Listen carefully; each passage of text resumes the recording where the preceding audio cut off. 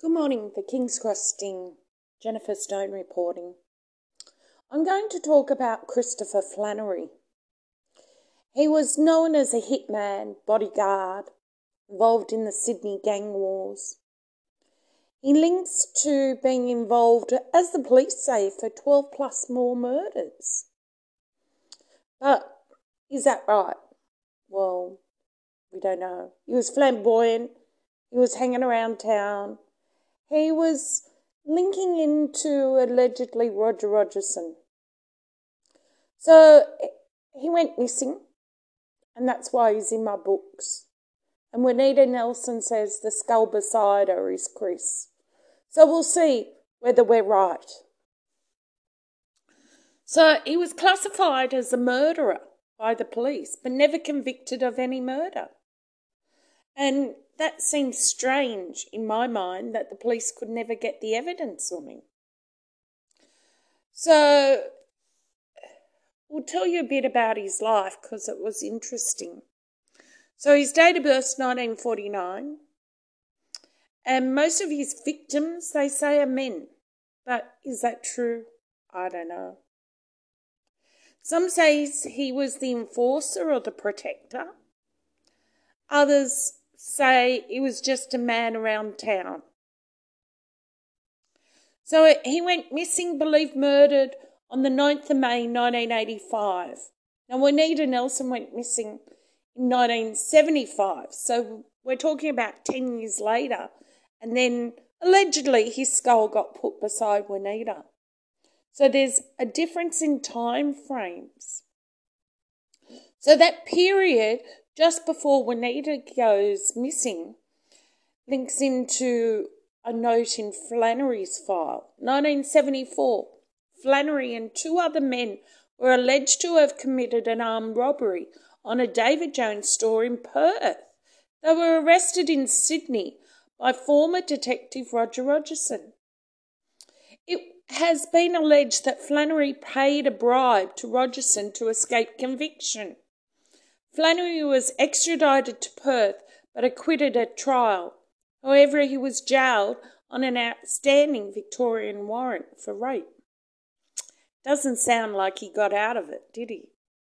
But for him to get arrested by Roger Rogerson in 1974, he must have been in New South Wales. And then we'll link to the King's Cross. So, on release from prison, he became a bouncer at Mickey's Disco, which was a massage parlour in St Kilda. And then from there, allegedly, as the police say, one of his first jobs was the murder of a barrister, Roger Anthony Wilson. You think the police would have got it on him? You think they would have been able to get the evidence? So it was reported in August 1980, Flannery, Mark Alfred Clarkson and John Henry Williams were arrested and charged with Wilson's murder. Wilson's body has never been found. The police alleged that the trio had forced him off the road, abducted him and taken him to Packen, where Flannery took him into the bushes to shoot him. So we've got a body missing. That seems to connect. Flannery is said to have missed, and Wilson, bleeding profusely from a head wound, tried to escape. Okay, so in 1981, Flannery was acquitted. He left the court. Detectives from New South Wales arrested him on the murder of Sydney brothel owner Raymond Francis Lizard Loxley, who had been murdered at Menai on May 11th, 1979. In 1982, a jury failed to reach a verdict and a retrial was adjourned until April 18, 1984. Flannery was subsequently acquitted. After his acquittal, Flannery bought a house in Arncliffe and brought his wife Kathleen and children up from Melbourne. Flannery went to work as a bodyguard for the crime figure George Freeman. George Freeman links as the bookie to King's Cross. His bets, if he told you to bet on a horse, had a 99% success rate of winning. That's pretty good odds. In 1984, Flannery links into the gang wars, and he's allegedly sided with Nettie Smith. Well, Nettie Smith is in Long Bay prison at the moment, still alive, but is quite sick with Parkinson's. And Nettie Smith has had a long linkage to allegedly Roger Rogerson. But the interesting part is they are both at Long Bay Prison. Now, Smith claims that Flannery became paranoid and was running around shooting at anyone he thought had anything to do with, allegedly, Barry McCain or Tom Donegan.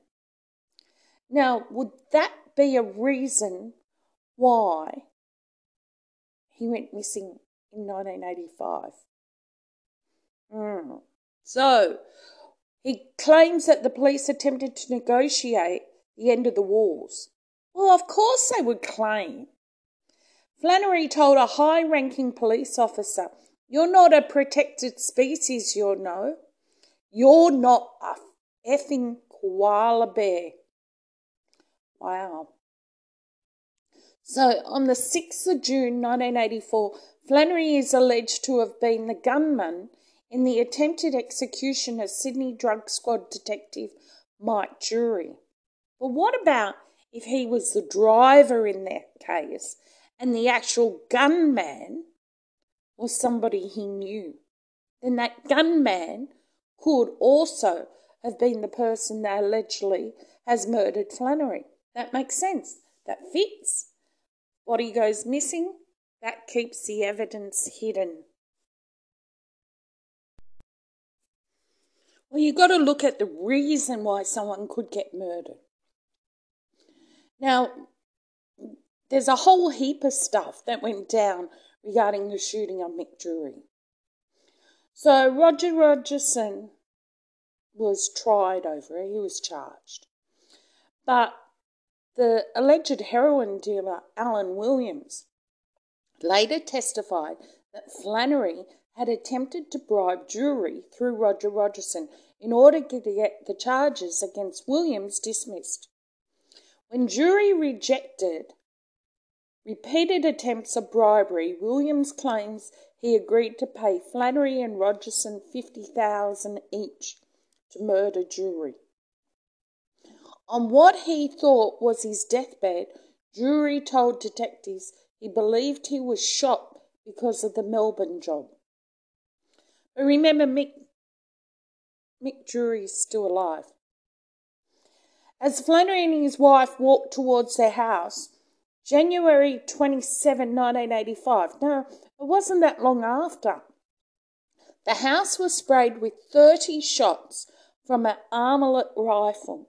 No one was seriously injured, though Flannery was shot through the hand as he pushed his wife's head down, and he suffered some other minor abrasions. Flannery blamed Tom Donegan for that, who was later charged and convicted of attempted murder, but the conviction was overturned on appeal. Now it's interesting, Tom Donegan was in the brothel, a brothel in King's Cross. And I saw him. He didn't say a word, but I did see him in November 2011. So why would he be there? Why show your face? That then would make me would make me think, this brothel has evidence hidden. Would it be evidence that could unravel further mysteries within the murders?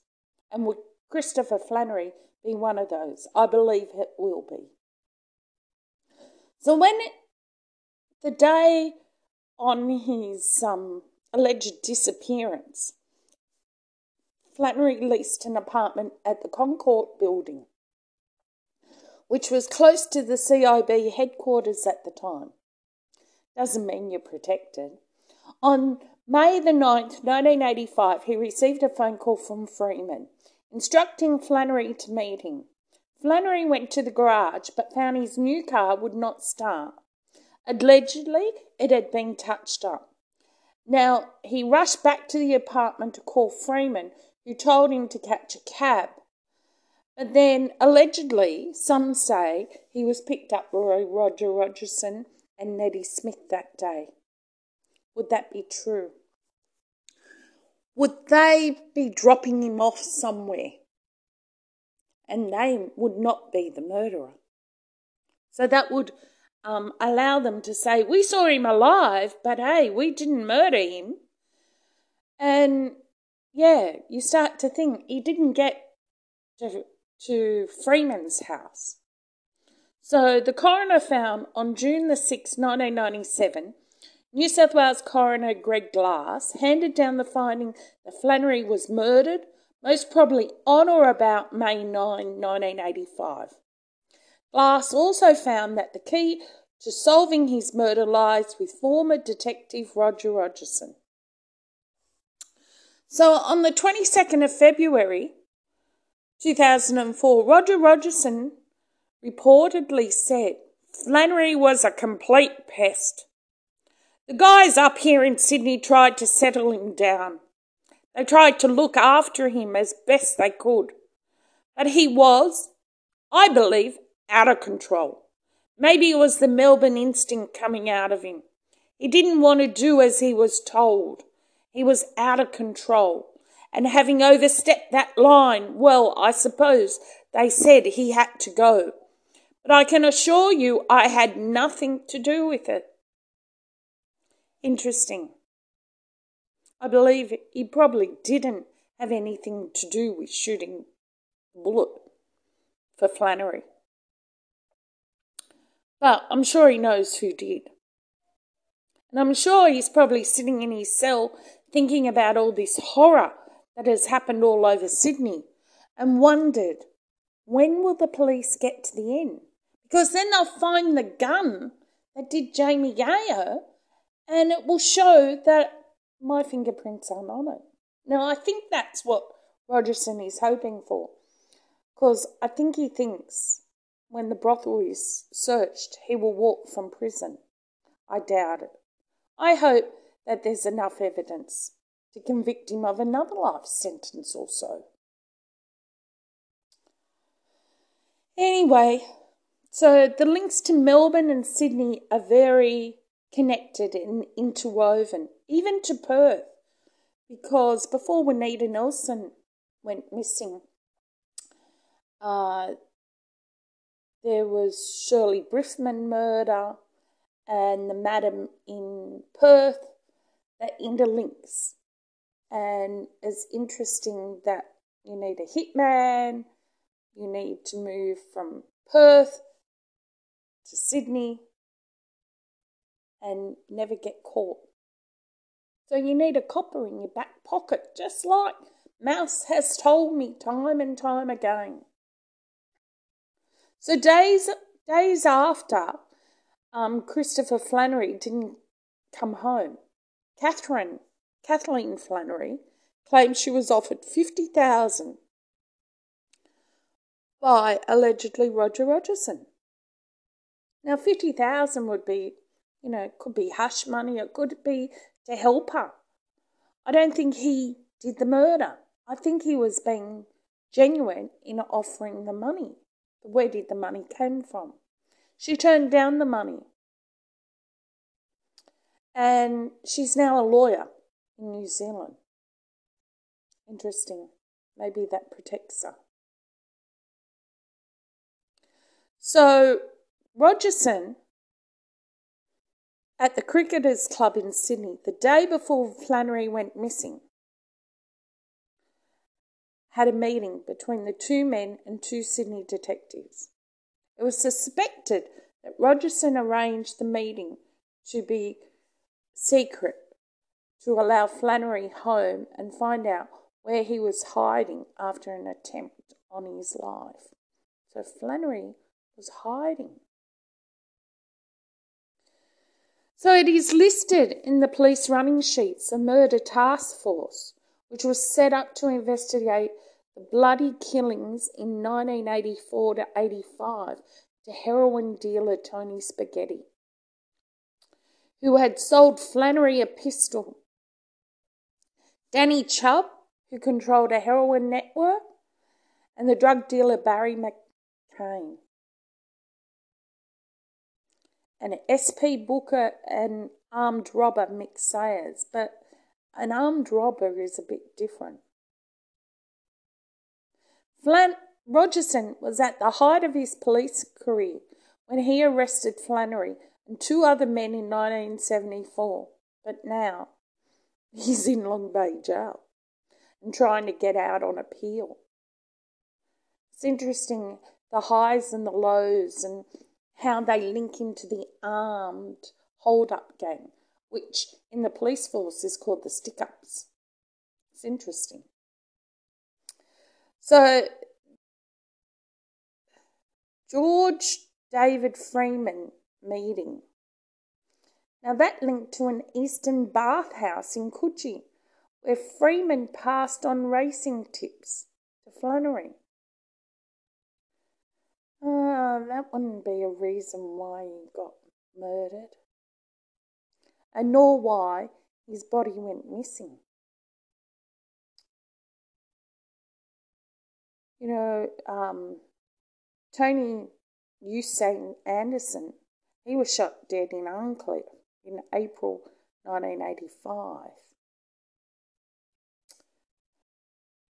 And there were links to that, but, I don't know.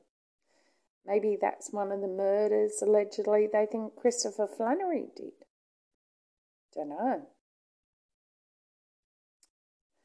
So, Christopher Flannery was called Mr. Rent-A-Kill. Others have had that name too. Must be just a position within the gang. So, he left with a loaded .38 caliber pistol into his waistband of his tracksuit and walked out of the apartment, carrying a passport in a false name and either $50 or $40,000, depends who was talking of the story. You know, it's interesting that they haven't found his body. And it's interesting that Mrs. Flannery related that she had been offered the $50,000 by a policeman on behalf of George Freeman to atone for the loss of her husband. She declined the money.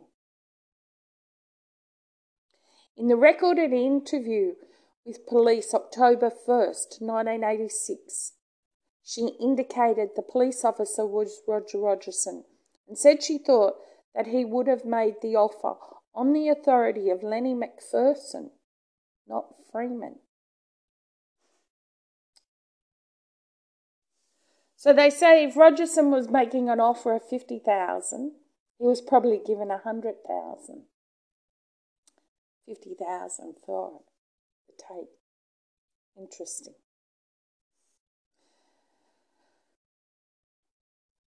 So the state coroner Greg Glass found Flannery had been betrayed by someone he trusted, and that evidence was that Rogerson was involved or at least knew what happened. Interesting that the skull beside Juanita will be Christopher Flannery. So who had an armlet? And it was a 9mm shooting.